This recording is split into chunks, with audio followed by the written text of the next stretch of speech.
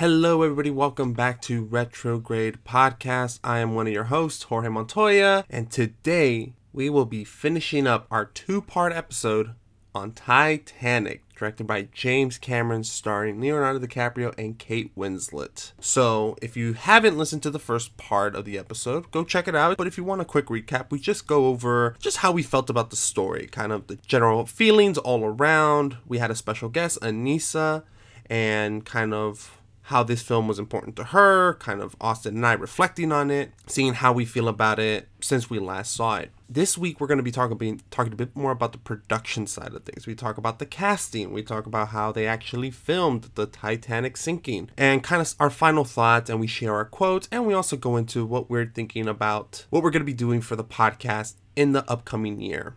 So sit back, relax, and I hope you guys enjoy this episode. Your move, creep. Wish me luck, Bruiser. You go, Glen Coco. Dino DNA. Son, your ego is writing checks your body can't cash. It's the only thing I know how to do. It's a good-looking boy. I'm a member of the Imperial Senate. That's nice, boy. Welcome to Earth. You crossed the line. You know, that's just like your opinion, man. I feel like we should probably talk about how everyone was attached to be Rose and Jack at some point. Like, I went down the IMDb trivia rabbit hole and I found like 30 different cast members, like 30 different actors to be like, oh, well, they considered Winona Ryder to be Kate Winslet's character. Really? They considered, Wow. I think the one person that actually made it to almost making it was Gwyneth Paltrow as Rose, which it would be a totally different movie. And then Leo DiCaprio, obviously they picked him, but before that they were thinking about Matthew McConaughey. Oh no! Which I don't know about that. I could see actually. I could actually see that. I don't know. Like when he was younger, maybe. I mean, obviously he's not Leo. He doesn't play it like Leo, but you can see him as a charming person. He is charming. Yeah, but like, I mean, I just can't. Or Robert De Niro as being Captain Smith. He turned it down because he was sick at the time. Good call. Yeah, there were just so many people. But I feel like James Cameron really, I think he campaigned for Leo to be in it. Like Leo didn't really want to be in it until James Cameron had to kind of sell him on it. Well, there's a few stories. It's interesting that there's a few stories about it. So I guess, Leo knew Paul Rudd, right, in real life. And Paul Rudd tells the story about how his dad, Paul Rudd's dad, is like a big Titanic fan, right? This is obviously before the film, but like his dad was into the Titanic story. So then Paul Rudd, or I guess they had approached Leo and Leo wasn't sure. And he was like, Leo told Paul Rudd and he was like, oh, I guess they want me to be in this movie called Titanic. And Paul Rudd, knowing the history through his father, was like, oh, that's kind of crazy. Like the Titanic sunk and it was this big thing. He's like, do it, man. That's one story. But something that recently came out, because James Cameron was doing the rounds for Avatar, The Way of Water. And he was kind of, reminiscing, talking about past films. And he talks about first meeting Leo for this film. So according to James Cameron, like, Leo did not like auditioning for the film. Leo thought that they were just going to give it to him. That it was like, hey, we want you in the film, go for it. And James Cameron said, no, we need you to kind of read the part with Kate Winslet to see if you guys have chemistry. If not, we're going to have to figure something out. And this apparently upset Leo. He didn't want to. He was like, fine. I think he asked, like, if I don't read the part, I won't get the role. And James Cameron's like, yeah, no, you won't. So I guess Leo was upset. This is James Cameron's quote. So he comes in and he's like, every ounce of his entire being is just so negative, right up until I said action. Then he turned into Jack. Kate just lit up and they played the scene. Dark clouds had opened up and a ray of sun came down and lit up Jack. I'm like, all right, he's the guy. And I think that's really funny. It's like, we almost lost out on Leo playing Jack because he did not want to read the part. Yeah. I heard that he didn't want to read the part because it seemed kind of basic. So James Cameron had to be like, okay, look, you're not going to be Gilbert Grape, or I don't know who he plays in that movie, but you're not going to have a crutch. Like, there's no like obvious thing that you have to deal with. You're just playing a free-spirited guy. That's it. Who's never has a bad day. Yeah, apparently. Except for the worst day, but even that day was not the bad day. Yeah. Yeah, like, so, you know, he said, you're gonna have to play it. That's your challenge. And then Leo was like, okay, I'll take it. I'll take the job. Thank God, man. Because look, I love Matthew McConaughey and I love Gwyneth Paltrow, but I cannot see both of them being the title characters of the movie. Like, Matthew Gwyneth Paltrow, like, on the side of the ship about to jump, and Matthew McConaughey walks up, hello, hello, hello.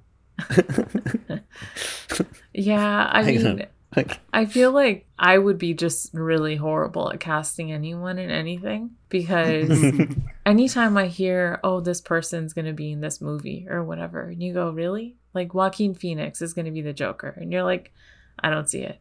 Or Heath Ledger is going to be the Joker. That guy, he was in 10 Things I Hate About You. Like, that guy.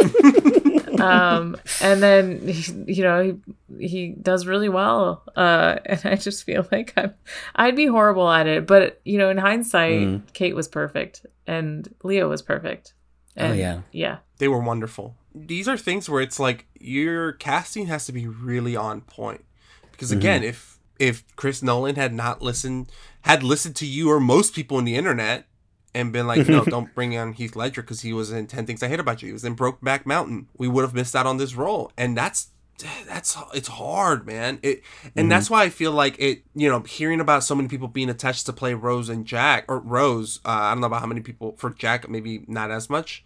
Oh, it was also, for Jack, it was like, now that I think about it, it was like Matthew McConaughey, Christian Bale, Paul Rudd, I think even Matt Damon at one point. Oh. Yeah, that's tough. And they're all bangers. Like, they're all big hitters. You have to go with, like, you can't. They were like, no, not Matt Damon. He has to be saved. That's what happens, right, for Matt Damon for every movie. He's the one that needs to be saved. Yeah. Yeah, I think Leo, for sure. I think with Leo, there's the way he plays it. I feel like I believe it more. Like, even though, like, Leo now is kind of like, man, why are all your girlfriends so young? You know what I mean? Like, even with the Leo who he is now, when I see Titanic, it's just like, oh man, this guy's so sweet. With Matthew McConaughey, for some reason, I can't like unsee who he is now. But back in 1997's Titanic, like, I don't see who Leo is now. I see him as Jack Dawson, like, and playing like this impossible. I think Nisa called him a manic pixie dream boy, because he just has no faults at all, and he's there to like save Rose in every way a person can be saved, I think is what she says. Literally, like, I forgot perfect. She mentioned that, and that's like, yeah. He checks all the boxes, except he's a boy, and he doesn't have hair. His hair isn't dyed a certain color. He's real Off quirky. He has lots of skills. Since we're moving on to things that, like, the making of the movie, what does everybody have? Because I have stuff about the press reporting as the movie was being talked about, and also how not all of the critics were fans of this movie, and how one of them attacked Cameron so much that he had to respond. Whoa. So I have a lot of the production side, basically the visual effects and the practical effects used for the sinking of the ship, and some of the stuff about some of the rest of how they got the actual filming down. And I have some really fun stories from the production, including one that involves PCP, which I kind of alluded to. I don't think I had a lot. I just had a lot of like just side notes. Like Kate Winslet just having everybody having a really hard time. But if you notice in the water, she's the one with basically short sleeve, no wetsuit, like underneath. So it must have been really hard for her. And I saw that she got like hypothermia down there, and she had it so bad. She got so sick and so tired of all that. Like, she said, you'd have to pay me a lot of money to be in another James Cameron movie. And so she got that. She got the bag for Avatar too. I'm pretty sure she did. They were like, oh, she beat, for Avatar 2, they said, oh, she beat like Tom Cruise's record for holding her breath underwater. And she's like, yeah, because I could do that from Titanic. I have the skills. Yeah, she must have done better this time. But that's all I had. Just, little side notes. Okay.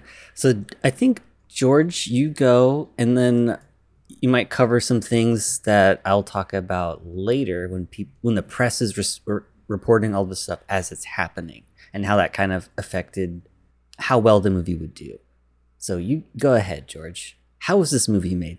A lot of money. A lot of fucking money. See, and it's funny because we don't really, obvious, like, all right, Captain Obvious. It's like, no, there's a lot of money that went into this. Calculated for inflation, this movie cost upwards of $300 million.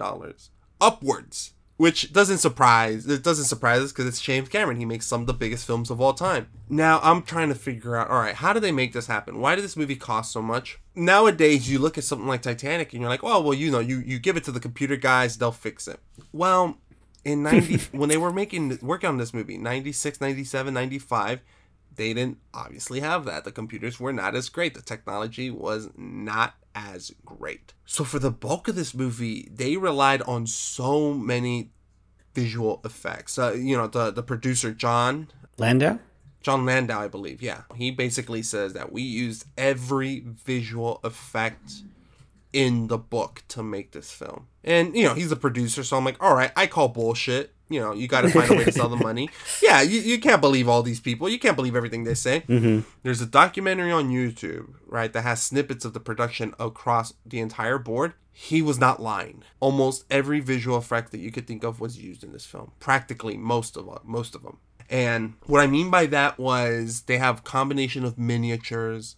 They have shots that were combined, that were filmed separately, combined. There are digital elements that are completely made in-house, in computer, stuff that was filmed in real life. You had miniatures of different sizes. It's insane the amount of detail that they went to get all of this stuff that nowadays would just be thrown into a computer. But I think it makes a difference. I think it really makes a difference, because this movie, we're watching it now in 2022, and it's aged really well. A few shots that are completely computer have not aged well, but the rest have. Just to walk you through it, right? From the beginning of the film, you've got them going like modern day, treasure hunters going down, exploring the Titanic. Well, that's a combination of real footage and stuff that was done with miniatures. So the real footage, they went down, they got the shots that they needed to. They worked, like, they created a miniature scale of the Titanic sunken at the bottom of the ocean, and they're like, all right, this is where the subs, these are the angles you're gonna get, this is what we need to get. But for some of the stuff that they couldn't, they were like, okay, let's flip this miniature over so it's upside down. Let's get a robotic camera, and we're gonna fill the room entirely with fog, and we're gonna film it like it's in the bottom of the ocean. Oh my god. And it worked. You can't even tell. A lot of those shots, you can't tell. They're like, we have to make this perfect because our shots are going to be put next to real life footage of the Titanic. Dude, I was thinking that, how did they film that? How did they get that robotic camera down there at the Titanic? No, miniatures, bro. Jesus Christ. They built a miniature. They flipped it upside down so everything could be on the floor, and then they reversed the image. They flipped it around. Because that way the cameras, the camera with its robotic hand doesn't have to go on top, it doesn't have to, it's easier to maneuver when the ship is like hanging overhead upside down, if that makes sense. Wow, I did not know that. I thought James Cameron went down there. They did. They went down there 12 times to get as many shots as they could. But some of the stuff that they wanted to, because he emphasized that they wanted to film a narrative film. They weren't there to get beauty shots or background shots. They were like, these shots need to tell a story. And so like the submerging, with all the fog and the lights, like that was done with miniatures. That wasn't real. Yeah, and some of the shots of like the boat, that was real. Some of them were fake. In a giant studio filled with a ton of fog, and the fog kind of looked like ocean. It's I insane. thought that sub was in the ocean. My God, I feel bamboozled. Yeah, 25 years later, we figured it out. That's it. And it gets better, because when the robots are inside, like, of the ship, that's all in a studio. That's in a giant water tank. They rebuilt those sets. Like, they took footage from what the Titanic looked like when it was sunk, and they recreated that. Like, they built this stage like it was in the bottom of the ocean. They filled it with water, and they had cameramen go in. That wasn't done practically. You couldn't, because the amount of pressure was so much, it could crush you. Of course, that's right. He even says that. Bill Paxton's character even says that. If something goes wrong in the sub, it could crush It's them. Instantly kill them. sayonara, I think he says. Be quiet. We're rolling. Seeing her coming out of the darkness like a ghost ship still gets me every time. To see the sad ruin of the great ship sitting here, where she landed at 2:30 in the morning of April 15th, 1912, after her long fall from the world above.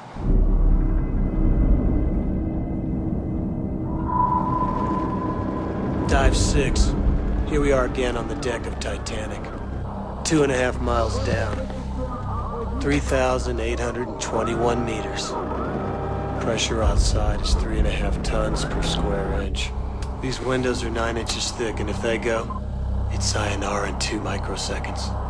So they had to recreate it to get those shots of like the interior rooms as they're moving around, and the robots like picking up the debris looking for the safe. In the very beginning of the film, the first 5-10 minutes of the film dedicated to looking at the Titanic underwater, you've already got 3 vastly different techniques to get it.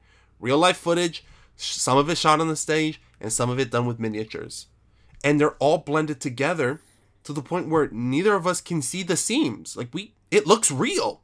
Now, obviously, they use some digital technology to enhance it. And it goes to something that one of the VFX artists said.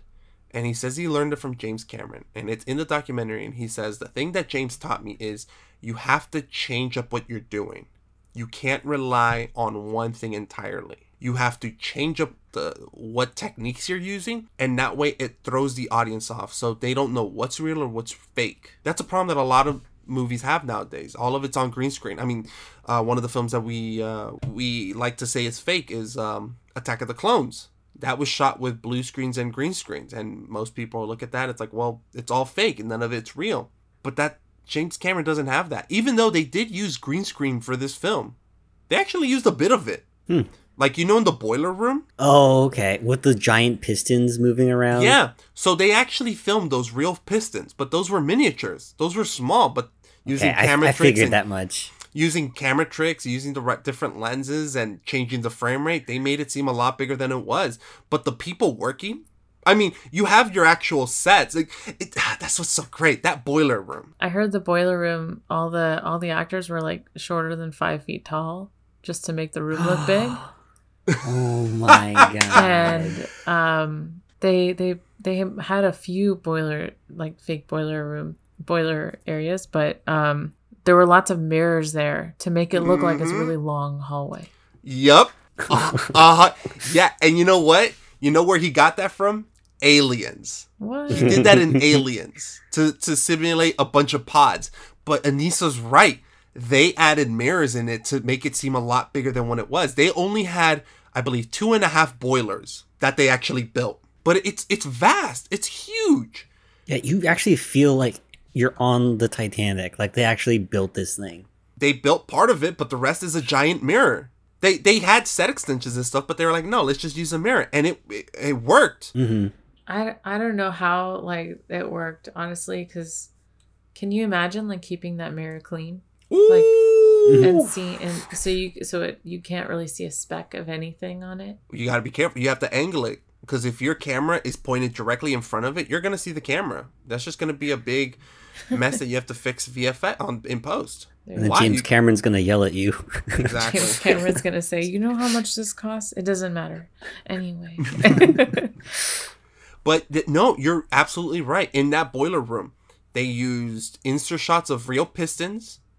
They built a set, but they extended it using mirrors. There's actual shots where everything is green screen. Like, there's nothing real. It's just a giant psych wall that's green, and you have actors there. And then they digitally added in all the extra boiler room stuff. That's what that VFX guy was saying. He was saying, you have to change up your technique, because if the entire room was green screen, we wouldn't buy it. We wouldn't believe it. But they're using all these different techniques. They're pulling in all these different VFX techniques. Like, you see some shots where they're compositing different images together. They have like a high angle shot looking down at a piston, right? And in a separate shot, they have an actor in the background, right?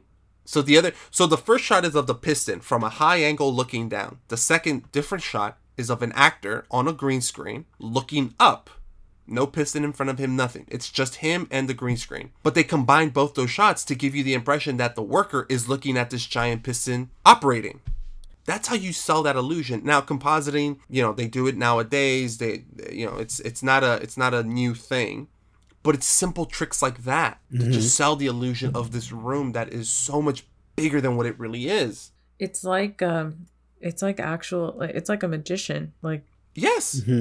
You just keep distracting, I don't know about you guys, but watching this film, I could not tell what was real and what was fake. There's a few things where I'm like, okay, this is obviously not real because it's all a computer and technology wasn't great. But like in that boiler room, I was like, oh, I don't know what's real or what's fake. I don't know what was a miniature or what was actually built there. I couldn't tell. And that's the beauty of what James Cameron was doing. And what a lot of films, the reason studios don't do it is because it's really expensive. I wonder if part of the hype, though, was that, like, he spent so much on this movie, recreating the set, that everyone just had it in their heads.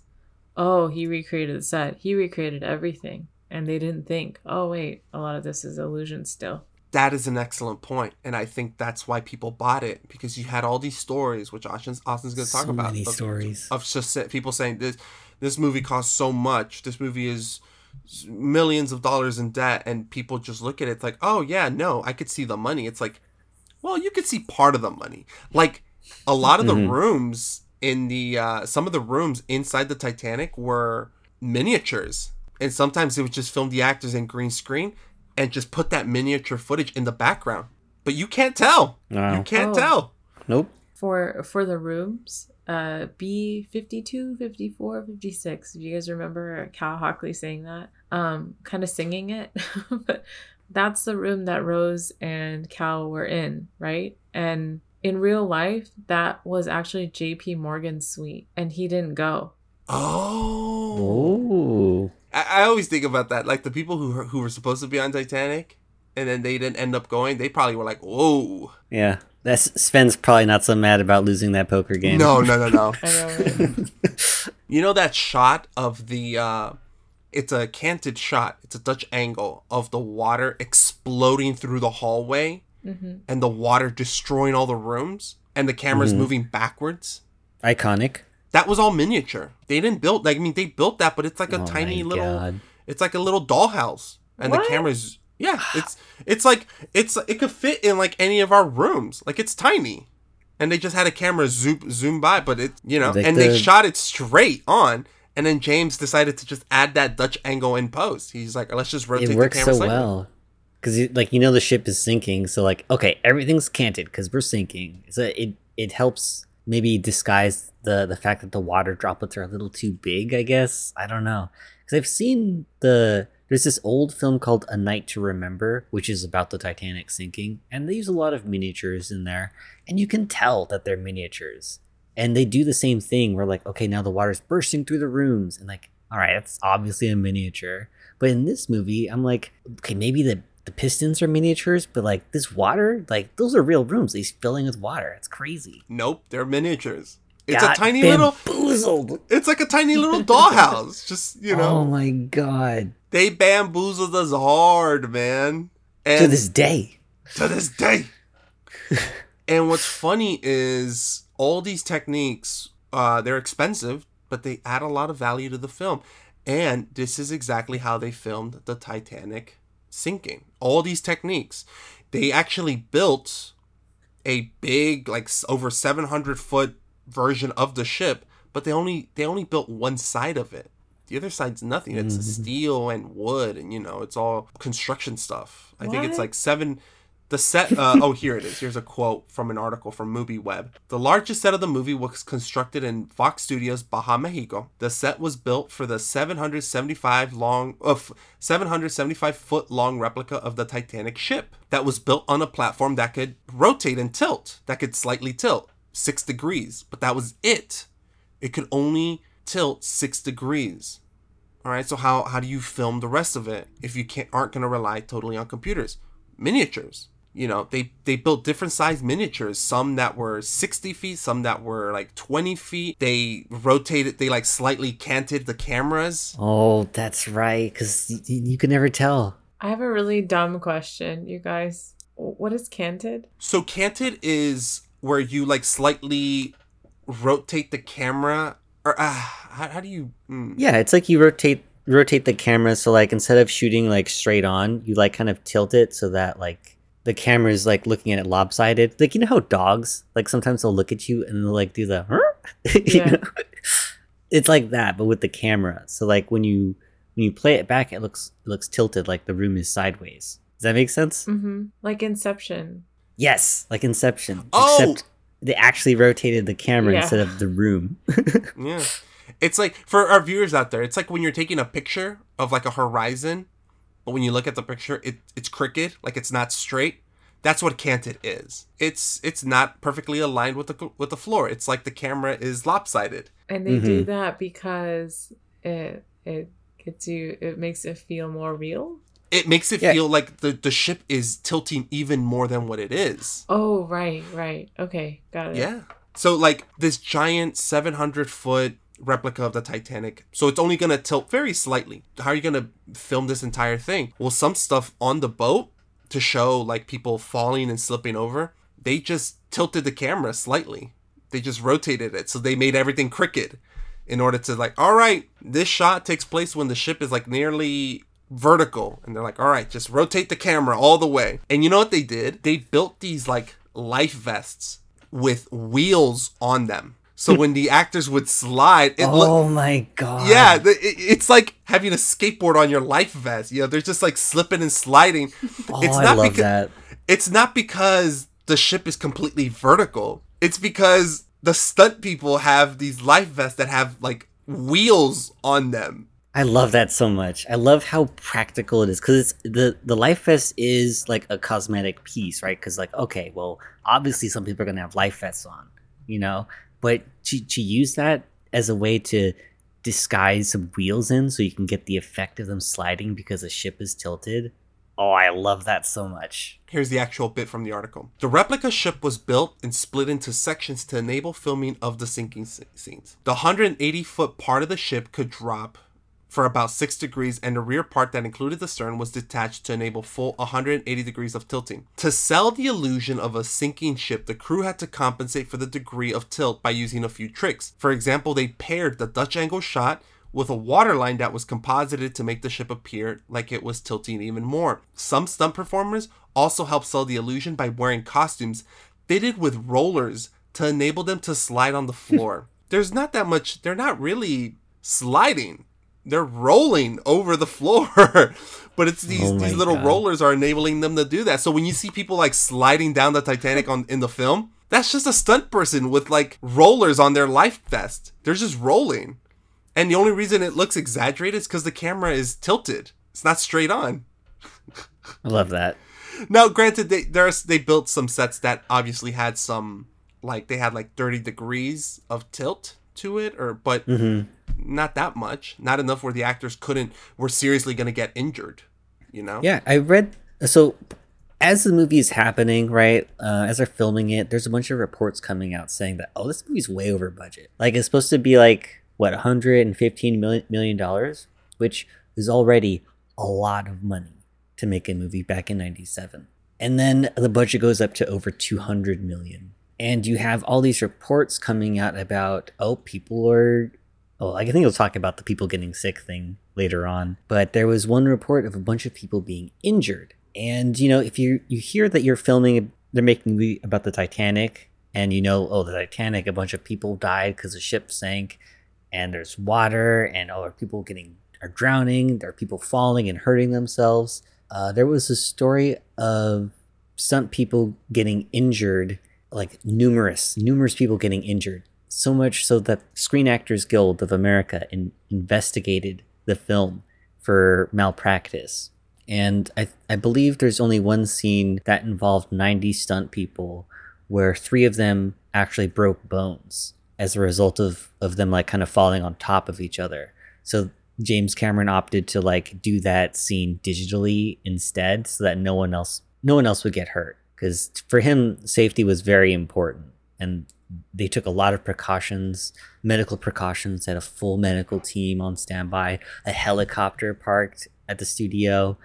And he didn't like that people were just accusing him of being unsafe. And he's like, I'm safe. I'm so safe. I'm safer than everybody else. Nobody else has a helicopter out here waiting on standby in case something goes wrong.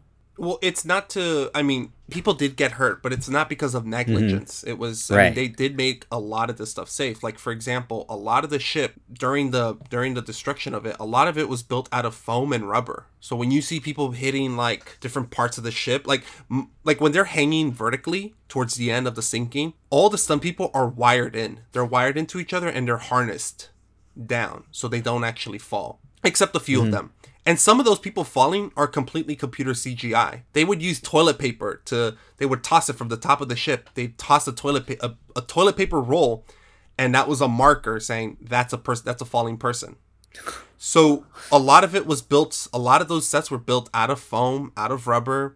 They were harnessed onto each other. They were harnessed down to the ship. But they even said that in the doc. It's like sometimes people are going to fall on top of each other, and we are doing as much as we can to be as safe as possible. But when you're a stunt performer, you run the risk of injuring yourself, even if it's like doing like a jump, from like a fence onto a floor. Like, you still run the risk of injuring yourself. There's no stunt is completely safe. That's why they take this very seriously. And I was glad to hear that it wasn't negligence. It really was just, it was ambition. Yeah. It was ambitious, but they took a lot of precautions to make this safe for everyone. Do we think it was actually negligence? I mean, it wasn't negligence because, like, it's like we've investigated ourselves and we found no wrongdoing. Well, it is well, yeah, that is a thing too. Like, how thorough was the Screen Actors Guild investigating? I feel like they would, because I feel like the SAG would want to protect their actors, because they're not a part of the studio. They're a guild of actors coming together to protect themselves from the studios. So I feel like they would be more thorough than like the animal wellness one. I forget what it's called, because I think the animal one is like, we're here to protect the studios so that people don't get upset about animals being mistreated. Oh, right. Whereas the Screen Actors Guild would more likely want to protect the actors, because the actors are the ones that give them authority. That's what I would think anyway. Yeah. I mean, it sounds like James Cameron was difficult to work with. I mean, there's numerous reports about him like shouting people, him being very difficult. And he's kind of tried to justify it by saying, like, we're at war, like, I need to be like a general or something like that. War?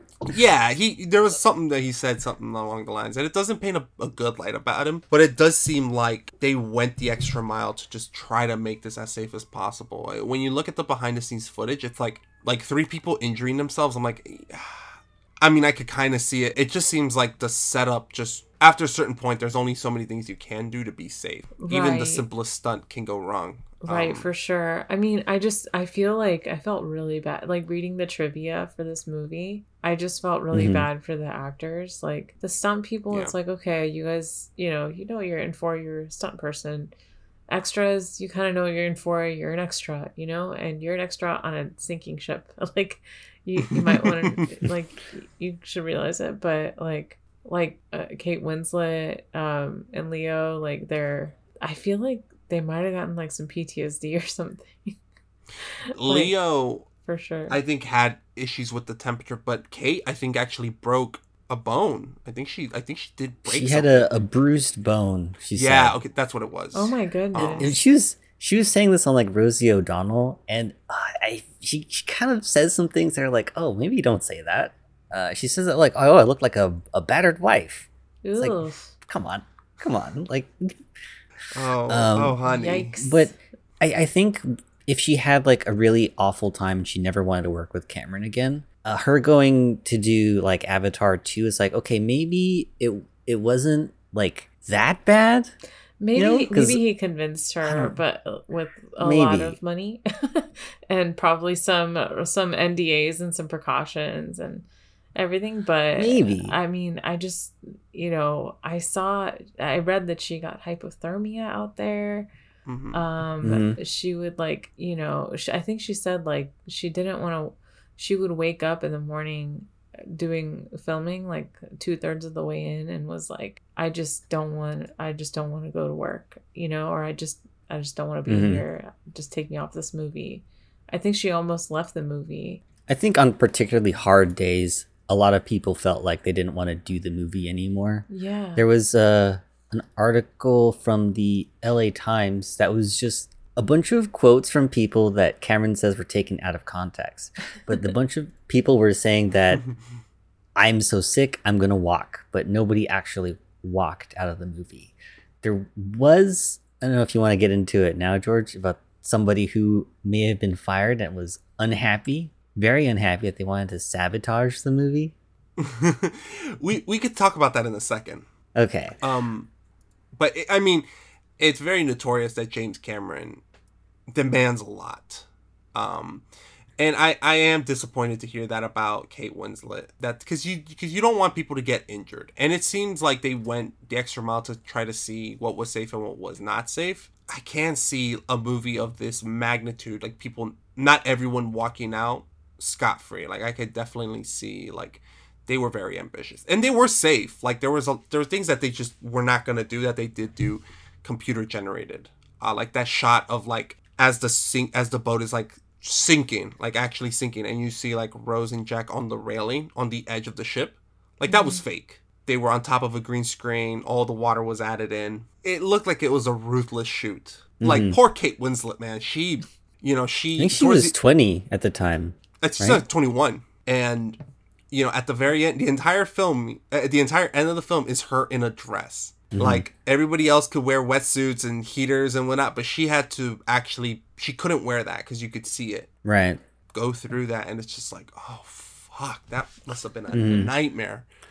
Yeah, but her dresses still look really nice. Like I remember, like, man, those were so in for so long. All those dresses, like everybody wanted a dress like that. Everybody wanted her necklace. Like I remember.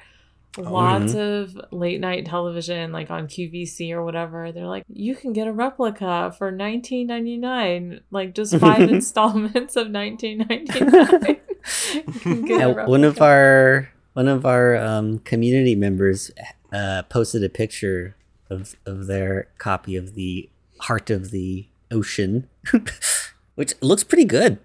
Like I could see that thing selling for millions. It's a beautiful dress, and like there's that shot of them running through the boiler room in slow-mo where it's like kind of in the wind, and I'm like, oh, like that's beautiful. That's a good looking shot. The only downside is you got to wear that until the rest of the movie is done. Right, and the costume designer, she made that dress. She made like lots of copies, obviously, but they said she made that dress she picked it because it looked good when it was wet and when it's dry. She said she wanted to have both, and I was like, that's costume design. I never thought about that. That's really cool. That's thinking ahead. Yeah. The opposite of Bram Stoker's Dracula, where they just wanted these costumes to be as extra as possible, no matter how inconvenient they were going to be. Oh, no. Yeah.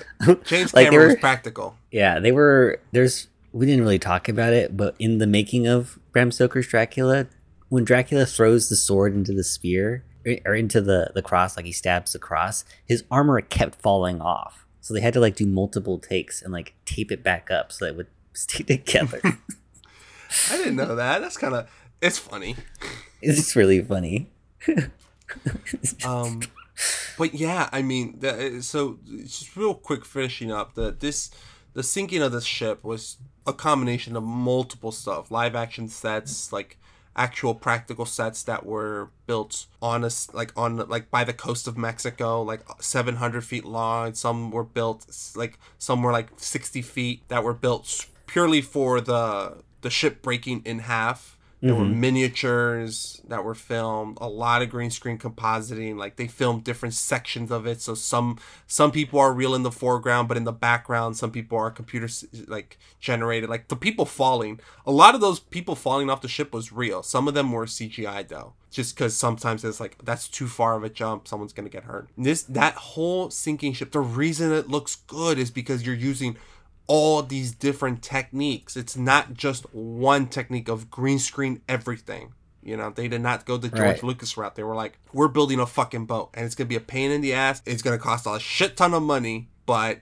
maybe James Cameron thought 30 years from now when some kids are recording a podcast, they'll look back and they'll say that it looked good, and I can say it looked good. Yeah, it did. It did look really good. So that's the sinking of the ship. Now, you know, we did talk about how difficult it was to work with James Cameron, and Kate Winslet did an interview where she's like, it's been 26 years. We've changed. I've grown. He's grown. So that's why that's why I could see her wanting to work with him again. And it seems like James Cameron is a different person. You know, he's talked about toning down some of the gun violence in his newer films. He's talked about how testosterone is like a toxin, and you know, so it does seem like he's grown. However, he was difficult to work with back in the day. So much so that someone felt compelled enough to almost straight up poison the cast and crew of Titanic. Is this what you were referring to earlier, Austin? Yes. I was trying to bait this story out of you. Yeah, so there's a story that Vulture released where they were like, someone basically put PCP in the clam chowder. So during the modern day sequences where it's Bill Paxton, you've got Old Rose, I guess one of the crew members, they never found out who it was, but I guess they were irritated. It seemed like James Cameron knew who it was, maybe someone he had a grievance with, and that person straight up put PCP in the clam chowder, and a bunch of they all ate it. Some of them had to be hospitalized. They were like, some of the grips were doing wheelies in wheelchairs at the hospital. Some people were yelling, screaming. I guess James Cameron threw it up before he started feeling it. Bill Paxton was chilling. He was fine with it because he was. They're kind of alluding that Bill Paxton was a giant pothead, so he was just kind of like okay with. You know, I don't think pot prepares you for PCP. No, it doesn't. It doesn't. I don't think that's how that works, dude. It's not how it works, but I guess Bill Paxton's more of like, it's not the gateway drug, all right? That's the dare. That's the dare programming. I guess Bill Paxton was more okay with letting things happen. You know, okay, rather than fighting it. I guess some of the people who were freaking out just weren't used to, like, they were not okay with feeling that way, and they never found out who it was. Like they got like the police on it. They launched a full investigation. Never found out who it was. I mean, if you think somebody is like is hard to work with, and this is your way of taking your revenge, like I feel like you're the problem. You know, well, if you're trying to spike all your coworkers. I read that, well, maybe this is just James Cameron throwing people off, but no.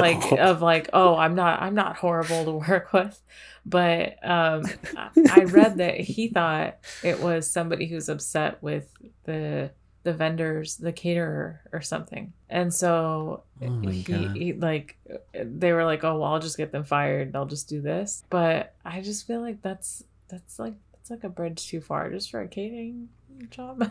I don't know. But you know, obviously it's colored by like, oh well, James Cameron thinks it's that, but is it really? Well, it's hard to say. I will say it is, in retrospect, it's really funny because nobody got hurt. Yeah. You know, and like everyone recovered. Like Old Rose didn't get it. She didn't have it. That would have been scary. Yeah, right? So it's very irresponsible. Very dangerous. Like if that was a heavy stunt day and they did that, oof. Ooh. Yeah, yikes. And I think the people realizing it was also kind of funny, because this is a quote from the article. They asked a crew member, Jake Clark, and he said, "We had a room for the grips and electricians, and one of the guys started talking really hyper. He's a big guy, like 6'4", and he says, 'Do you guys feel okay? Because I don't. I feel like I'm on something, and believe me, I would know.'" He was just chattering on like that, and just as he was saying this, we saw James Cameron run by the door and this extra running behind him. He said, "There's something in me, get it out." And it's like, in retrospect, there's something in me, get it out. And it's like, what's a book inside me? It's like, okay, it's still a fucked up situation, but it's kind of funny in hindsight. Yeah, that now that nobody got hurt or anything. No one relapsed or something. Here's what they said about Bill Paxton from set decorator Claude Roselle. "Bill Paxton was a real sweetie. He was sitting next to me in the hallway of the hospital, and he was kind of enjoying the buzz. Meanwhile, grips were going down the hallway doing wheelies in wheelchairs. People are moaning and crying, wailing, collapsed on tables and gurneys. The DP, Caleb Deschanel, is leading a number of crew members down the hall in a highly vocal conga line. You can't make this stuff up." It's funny, dude. Jesus. It's like the trailer for Babylon or something. It sounded like it, yeah. I feel like would you guys have had it? No, I don't like clam chowder. I don't like clam chowder. I think I don't like seafood. I would have eaten the whole bowl. Oh my goodness! Like, oh no, no. You like clam chowder? Yeah, like I don't know. I just kind of grew up eating it. the one at Disneyland specifically. Oh yeah. Oh man, and yeah, you would have been hit hard. Yeah. You would have. They would have had to fly you out immediately. So, but yeah, that's so funny. Is that all you had, George? Yeah, that was all I really had. I did want to say, so one of the things that I thought was interesting about the film was the rating that it got, because the movie gets the rating. This has a PG-13, but there's nudity, there's sex, there's shooting, there's people dying.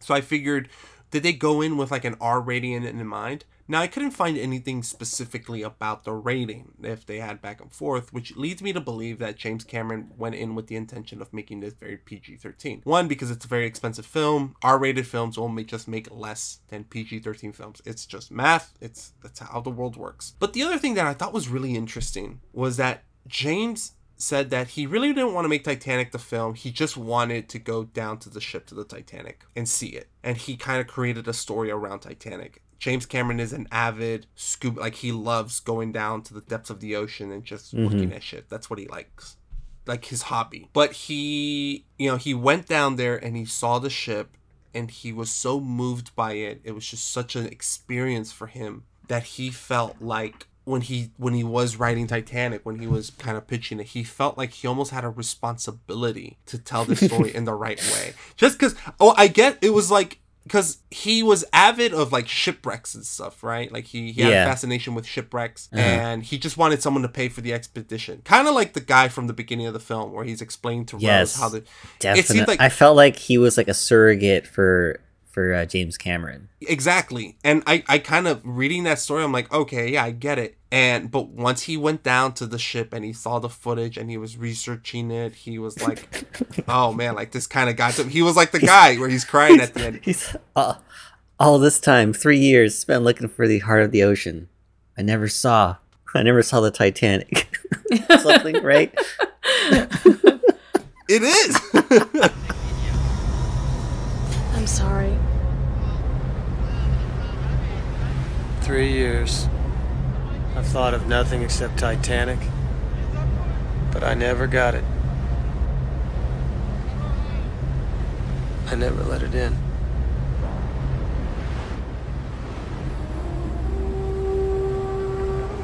And I guess he felt like he had like a big responsibility to tell it in the right way.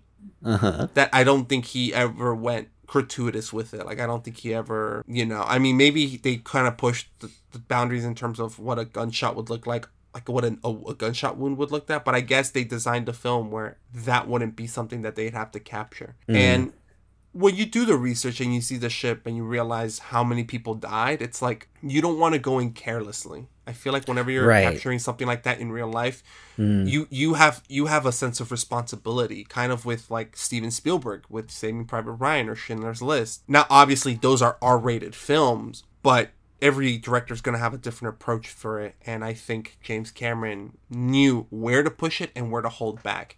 And I think he did a great job.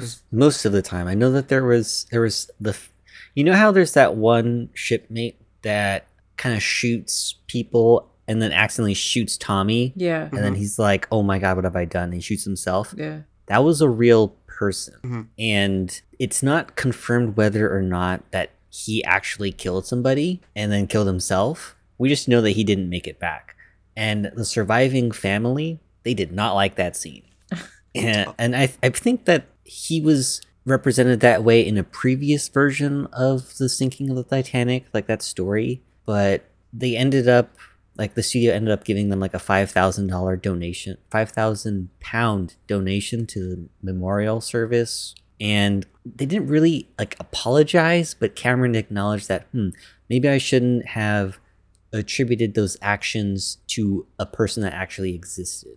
And look, that's okay, because I feel like you're gonna make mistakes along the lines, right? Like the movie was created. I mean, the movie was created and revolved around fictional characters. So, I mean, that's something that I grew up at. Except for Jack and Rose, Molly, I think, is a real person. Yeah, no, Molly is real, but Jack and Rose are not real. They're fictitious. And it seemed like he was dedicated to doing their research. And I mean, disastrous things were happening and people were getting cranky and were getting upset. So could he have held back a little bit more? Yeah. But I also don't think he made it as gratuitous as possible. You know, like if it was an R rating, you would see his brains pop out and, you know, he'd be on the floor and people would be you know what I mean? Like taking it to that unnecessary level. And that wasn't the case. It was the way I could understand the family being upset, but the way it was presented on screen, it was like an accident happened and this man was so hurt and so devastated by it. And all he was trying to do was help, that he took his own life. I didn't feel anger towards him. I felt more sad than anything. And I personally don't think it was a negative depiction. It was, you know, like it was what could have happened. It was perhaps an interpretation that was grounded in reality. Right. I just feel like they made him sort of human in that way. Right? Like the human, like if this happened, it seems plausible that, you know, that would happen. Actually, I read also that on one side of the ship, they thought it was women and children only. And the other side of the ship, they thought it was women and children first. So a lot of the men didn't make it in real life. But I think the side that he was on, I think it was the no women and children side. No men side. There's just the one guy who like he didn't make the Titanic. He like funded it or something. It was Ismay, right? Mr. Ismay. Ismay, yeah, Ismay. That's funny. I just like when he's when he's staring at him and he's just like looking straight ahead. Yeah. but you're 100% right. It makes it human. Like you don't look at him and think he's a villain. You saw that it was an accident and he's so ashamed by it. And you kind of want to just say, hey, like it's not your fault. I feel like you could have taken that situation and like needlessly upped the ante and the violence and like shot more people and stuff. But at the same time, I feel like there must have been a lot of negotiation going on because like we were all pretty young watching it, right, for the first time, and like my folks would not have taken me there if it was rated R, obviously. PG-13, they're like, you know, okay. And then a lot of the movie, they just covered my eyes. A lot of the movie, but I knew I loved the movie, but you know, I think there's a lot of negotiation in the background. Like, I heard that if you submit it to, what is it, the MPAA, they respond and tell you, here's all the parts that, you know, that would make it a rated R movie. And then you kind of tone it down in editing and stuff. And then you say, how about this much? And they're like, okay, we like the movie and you're James Cameron and you did spend a lot. He did try really hard. But like for an independent film, if this was an independent film, like let's say hypothetically no money and everything, then it wouldn't have gotten, I don't think it would have gotten so much leeway. Everything you're saying, I agree with 100%. If this was filmed by a different studio and not by James Cameron, because that was one of the things that kind of got to me. It's like, oh, there's nudity. There is a lot of violence, especially implied violence by people hitting propellers, getting crushed, drowning. It's the shots of people getting punched, and it's like, it's a lot, you know? It's visceral. I definitely do think, like, I think James Cameron went in with the intention of making a PG-13 film, but you're 100% correct in that they were like, it was a back and forth. Like, I'm sure and I don't think it was like a fight. You know, it wasn't like James Cameron, like, this is my vision. You're cutting my balls. I mean, he did fight that way with the studio. Well, he did over the runtime. He said that you'd have to kill me to make this movie shorter, right? Yeah, he basically said that. But I think when it comes to rating, I think he was more like, I don't think he wanted to go for something that was very intentional. He makes movies for everybody. Yes. At this point in his career, like everybody, as many people as he can. Yeah, but you're 100% right. I'm sure they gave different versions of the film. And they're like, all right, you are pushing the boundary with here. I will give you Kate Winslet's boobs can be on screen for 5 seconds, but if it's 5.5, you're getting an R rating, sir. Only one of them. Only one of them. So, but yeah, I definitely, I couldn't find too much, but I thought that like him wanting to be responsible with the storytelling of it, especially over this real life tragedy and the financial toll that this movie had on the studio, like, I think they kind of went in knowing this is not an R film. This is not Terminator 1, 2, or True Lies, or Aliens. This is for everyone. Yeah. Speaking of financial, I mentioned before that this was like the most money ever spent on making a movie. And that was a lot of what the early like press, like when the movie's being made, they like to talk about how much money this movie is going to make, or how much money this movie costs to make. And how, hey, wasn't there an other water movie that cost a lot to make? Ooh. And remember how that one flopped?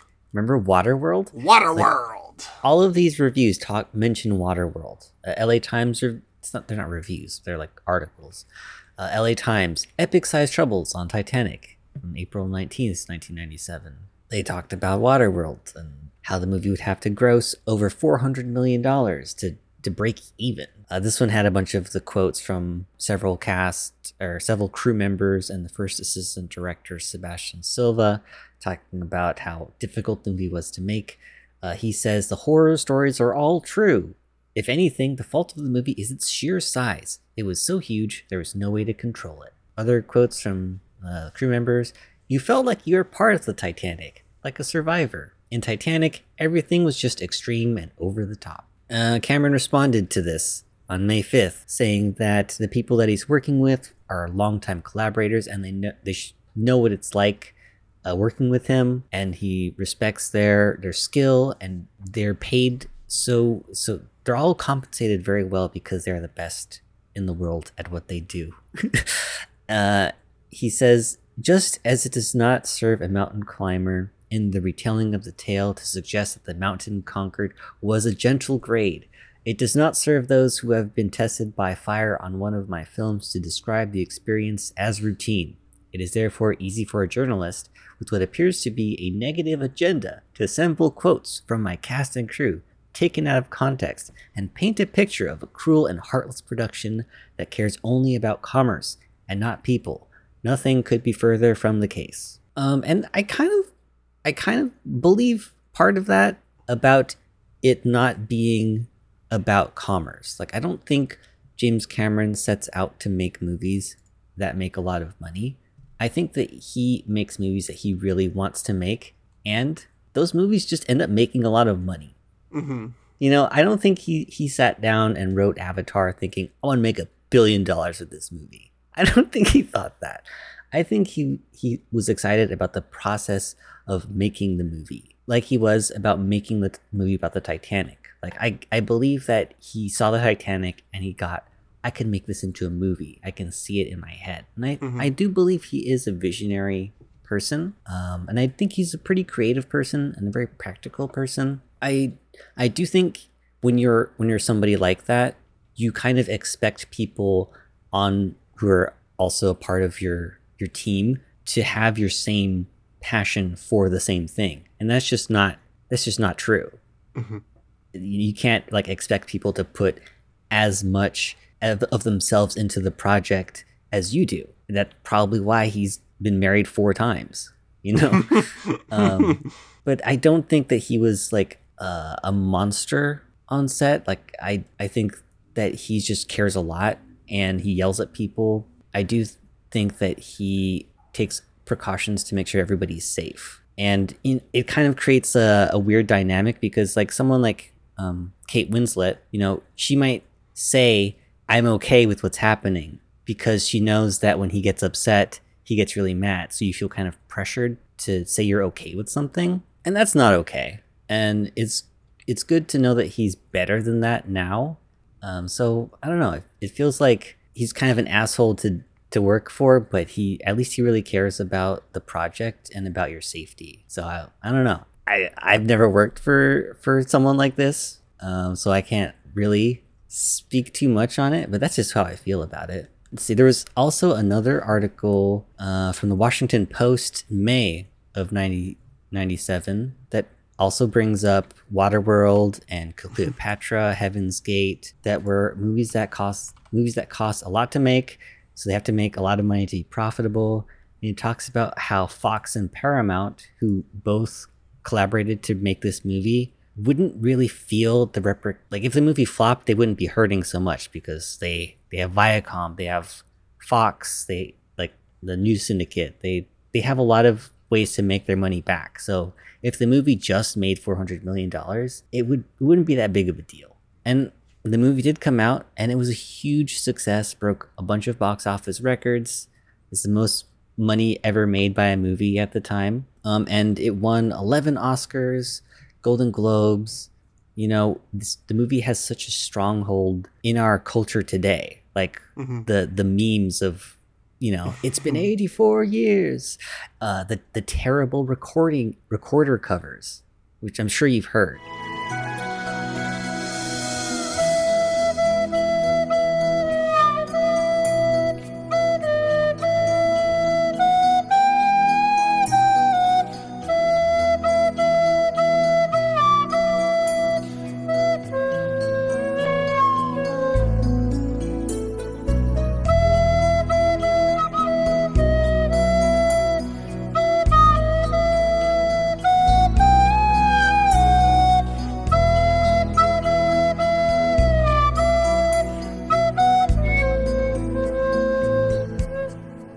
There's like those TikToks where people like floating away on the piece of door on with the Titanic music. There's like a fan-made fake trailer for Titanic 2 where like Leo is frozen in a block of ice. I don't know if you've seen this.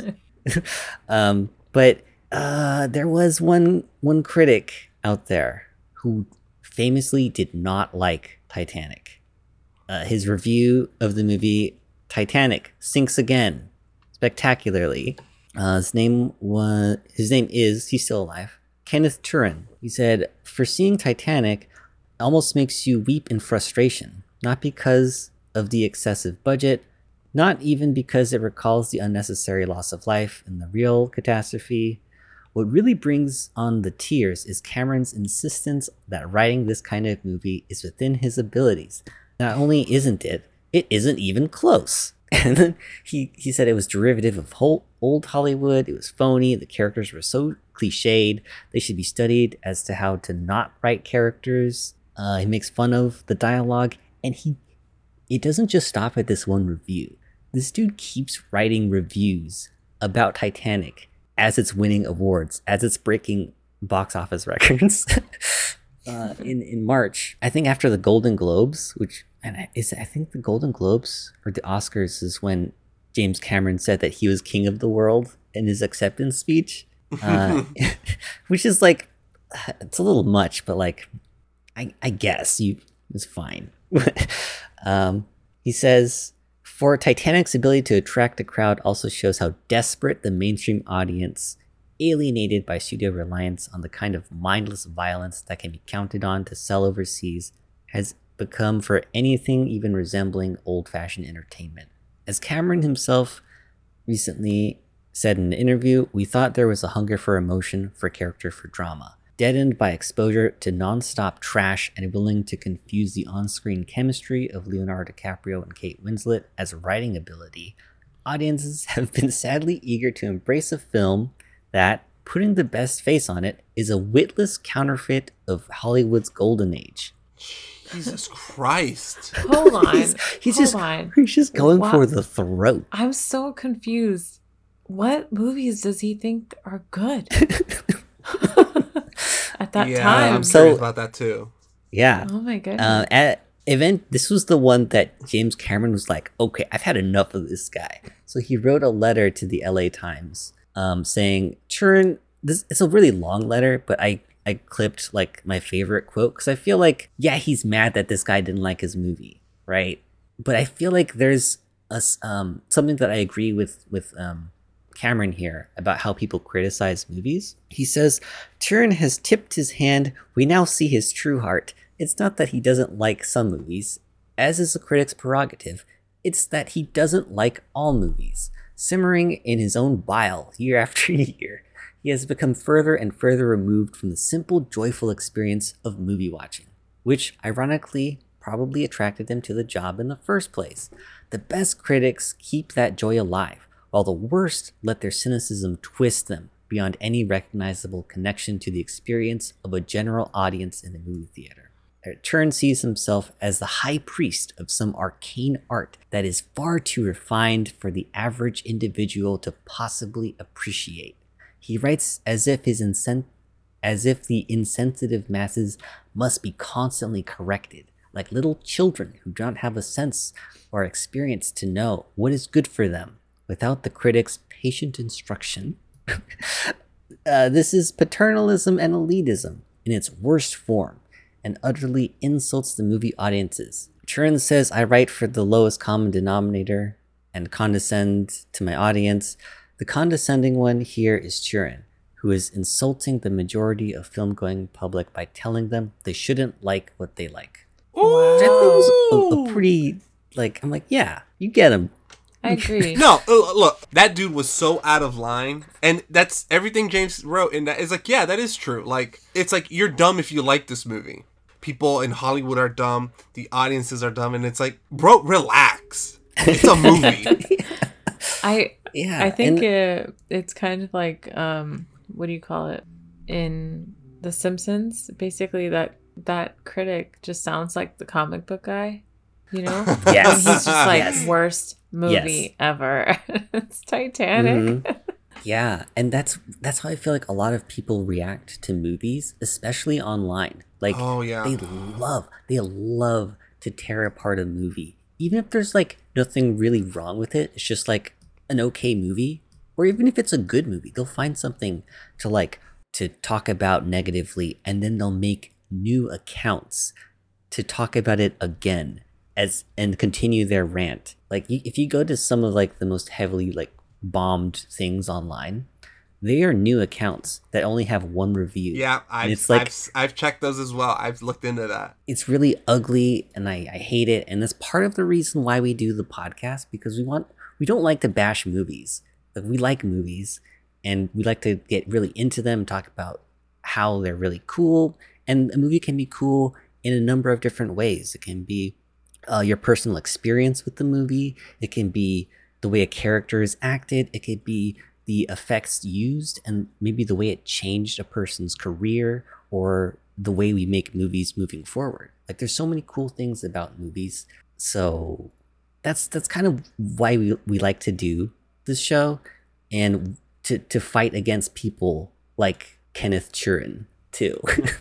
And look, if he doesn't like the film, that's totally fine. That's well within his right. We've said this multiple times for everything. Like, you don't have to like the new Star Wars films. You don't have to like Titanic. That's fine, you know? But if you're not really making a convincing argument, you're making me wonder, okay, where's this hate coming from? Because with Chern or whatever the fuck his name is, it sounds personal. It sounds like he has a vendetta against Cameron.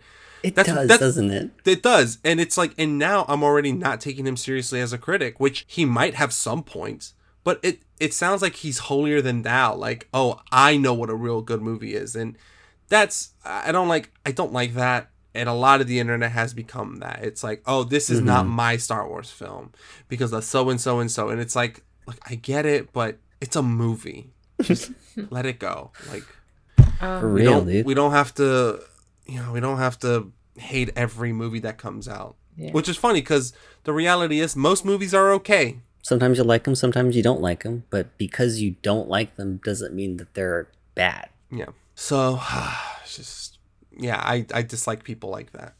So, and I'm glad James said something because it's like, it's like, listen here, you little nerd. I wonder if it's like even a good idea to respond to. I mean, by responding, like definitely more people were like, "Oh, Cameron's just being a baby right now. He's mad that some guy didn't like his movie. So what?" Yeah. But like the dude did write, I think 4 times about Titanic in the LA Times. Like that's a big article. Like I had to pay $1 to read these. That's a big publication. Why did they even let him on 4 times? Because he's one of their writers. And I guess, but it's like, write something else, man. Jesus. Well, I mean, that's why pretty do you have much such a the hard only on for movie James? that was out for a while, right? I guess. Yeah.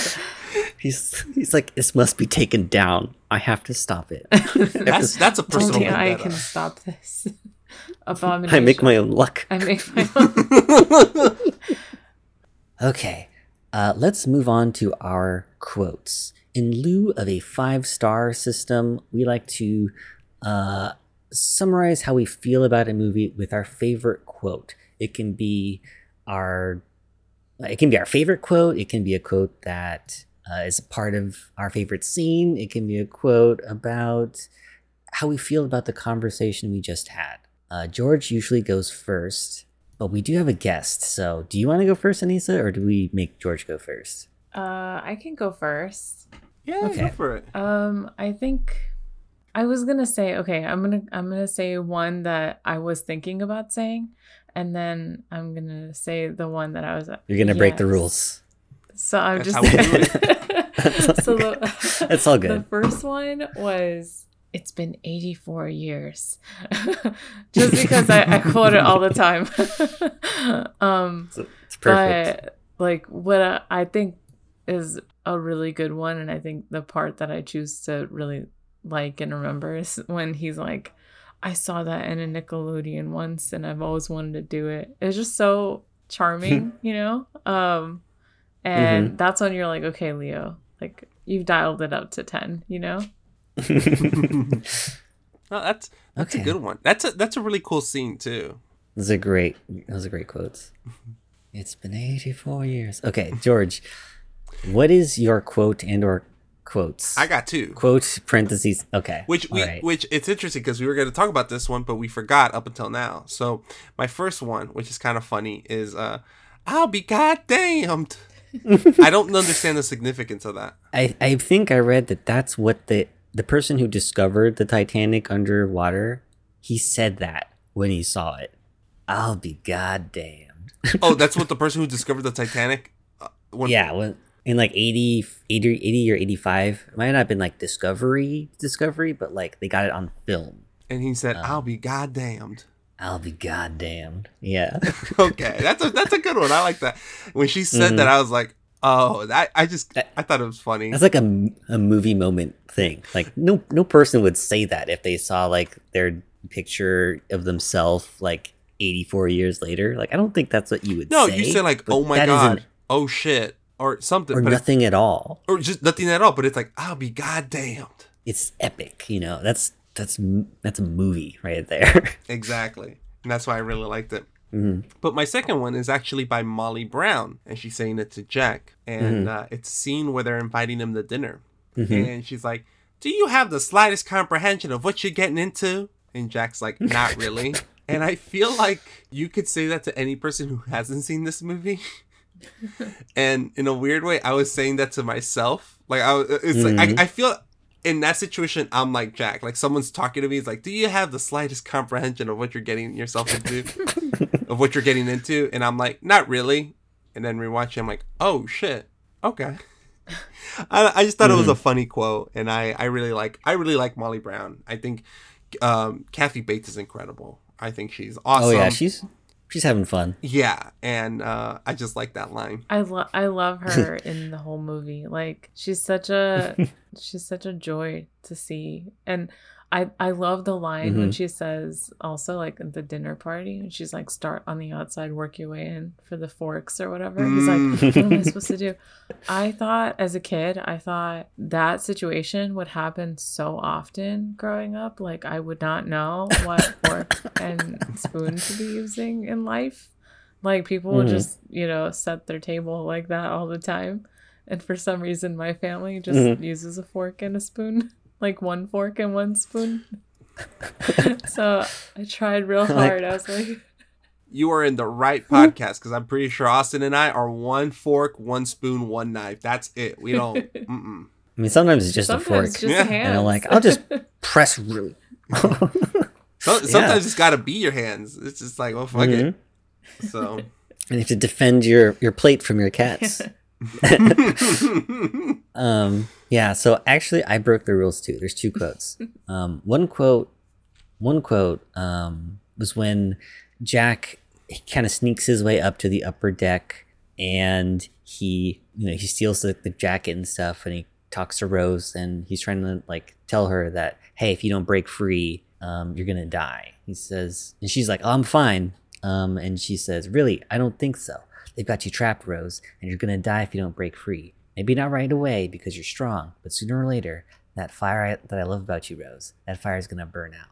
And like, I'm watching this on Pluto TV, right? And there's commercial breaks every once in a while. And when he says that quote and it goes into commercial, I'm like responding to a work email. And that's when it hit me like, oh, I'm Rose. That was the moment where I referenced earlier.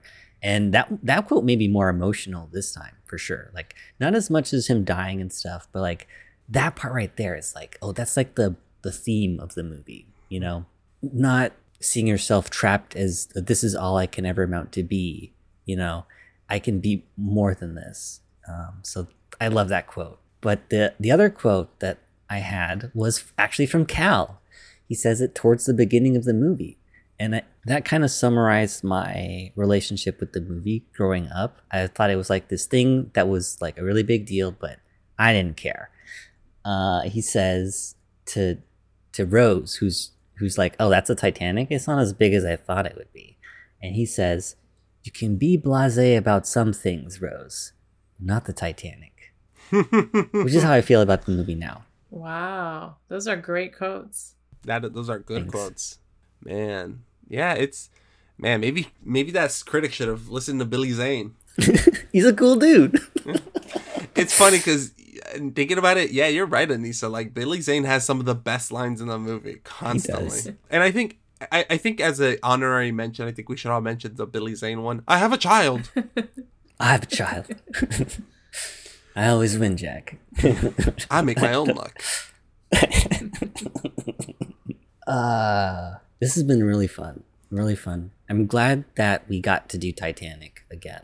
Or not again, but that we were doing Titanic. Because I think I want to do Avatar because of the new movie coming out. And George was like, we should do Titanic. And I feel like, I was like, why Titanic? And he was like, why Avatar? And I feel like by doing both of these movies, we've kind of had like a new appreciation for these movies. Mm-hmm. And we're much more excited to see Avatar 2, which will be one of our first Patreon episodes, which we are starting to roll out next year. There will be like a cheaper, like lower amount that you can pay, like $2, I think we decided, where you can hear the episodes. There's going to be a $5 tier where you can hear like a bonus episode on top of that.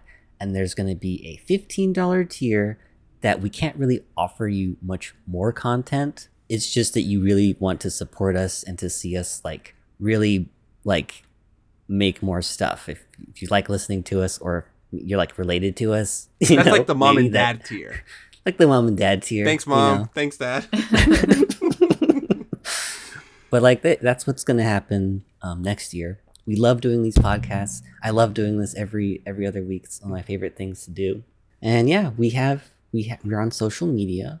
You can follow us on at retrograde_pod at Twitter, on Instagram, and on TikTok. It's all the same stuff there right now. Maybe we'll go more into different things and eventually, but you know, if you want to see our little videos and stuff, you can follow us there. We have a Discord server where we like to talk about movies and stuff. It's a fun place. We got people posting their Titanic stories. We have a YouTube Retrograde podcast. Again, a lot of the same stuff there, but we'll put more into it like next year, I think. Mm-hmm. Well, thank you so much, Anissa, for being here. It was a pleasure having you on. And you guys didn't hear this, but there was a moment where we thought we were gonna lose this episode, and Anissa saved the day. Anissa came in clutch. We almost lost it. We were gonna have to re-record the episode, which is fine. It's not like the end of the world. I like talking about movies, so I'm good.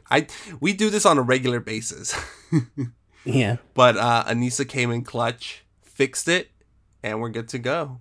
So thank you for doing that, Anissa. Appreciate it. And thanks for coming on. Thank you. Thanks for having me. I had a really fun time. I haven't seen this movie in a while, and I really like the format of the podcast where, you know, we just kind of go over movies that we'd seen a while ago, talk about all the important moments of it, what we liked, what we didn't like. And yeah, I feel like it's got a lot of heart to it. You could say the heart of the ocean. Thanks, Anissa. But not really. It's like part of movies. So yeah, thanks for having me. Thanks for being here. Okay, we will see you in 2 weeks with My Neighbor Totoro. All right, see ya.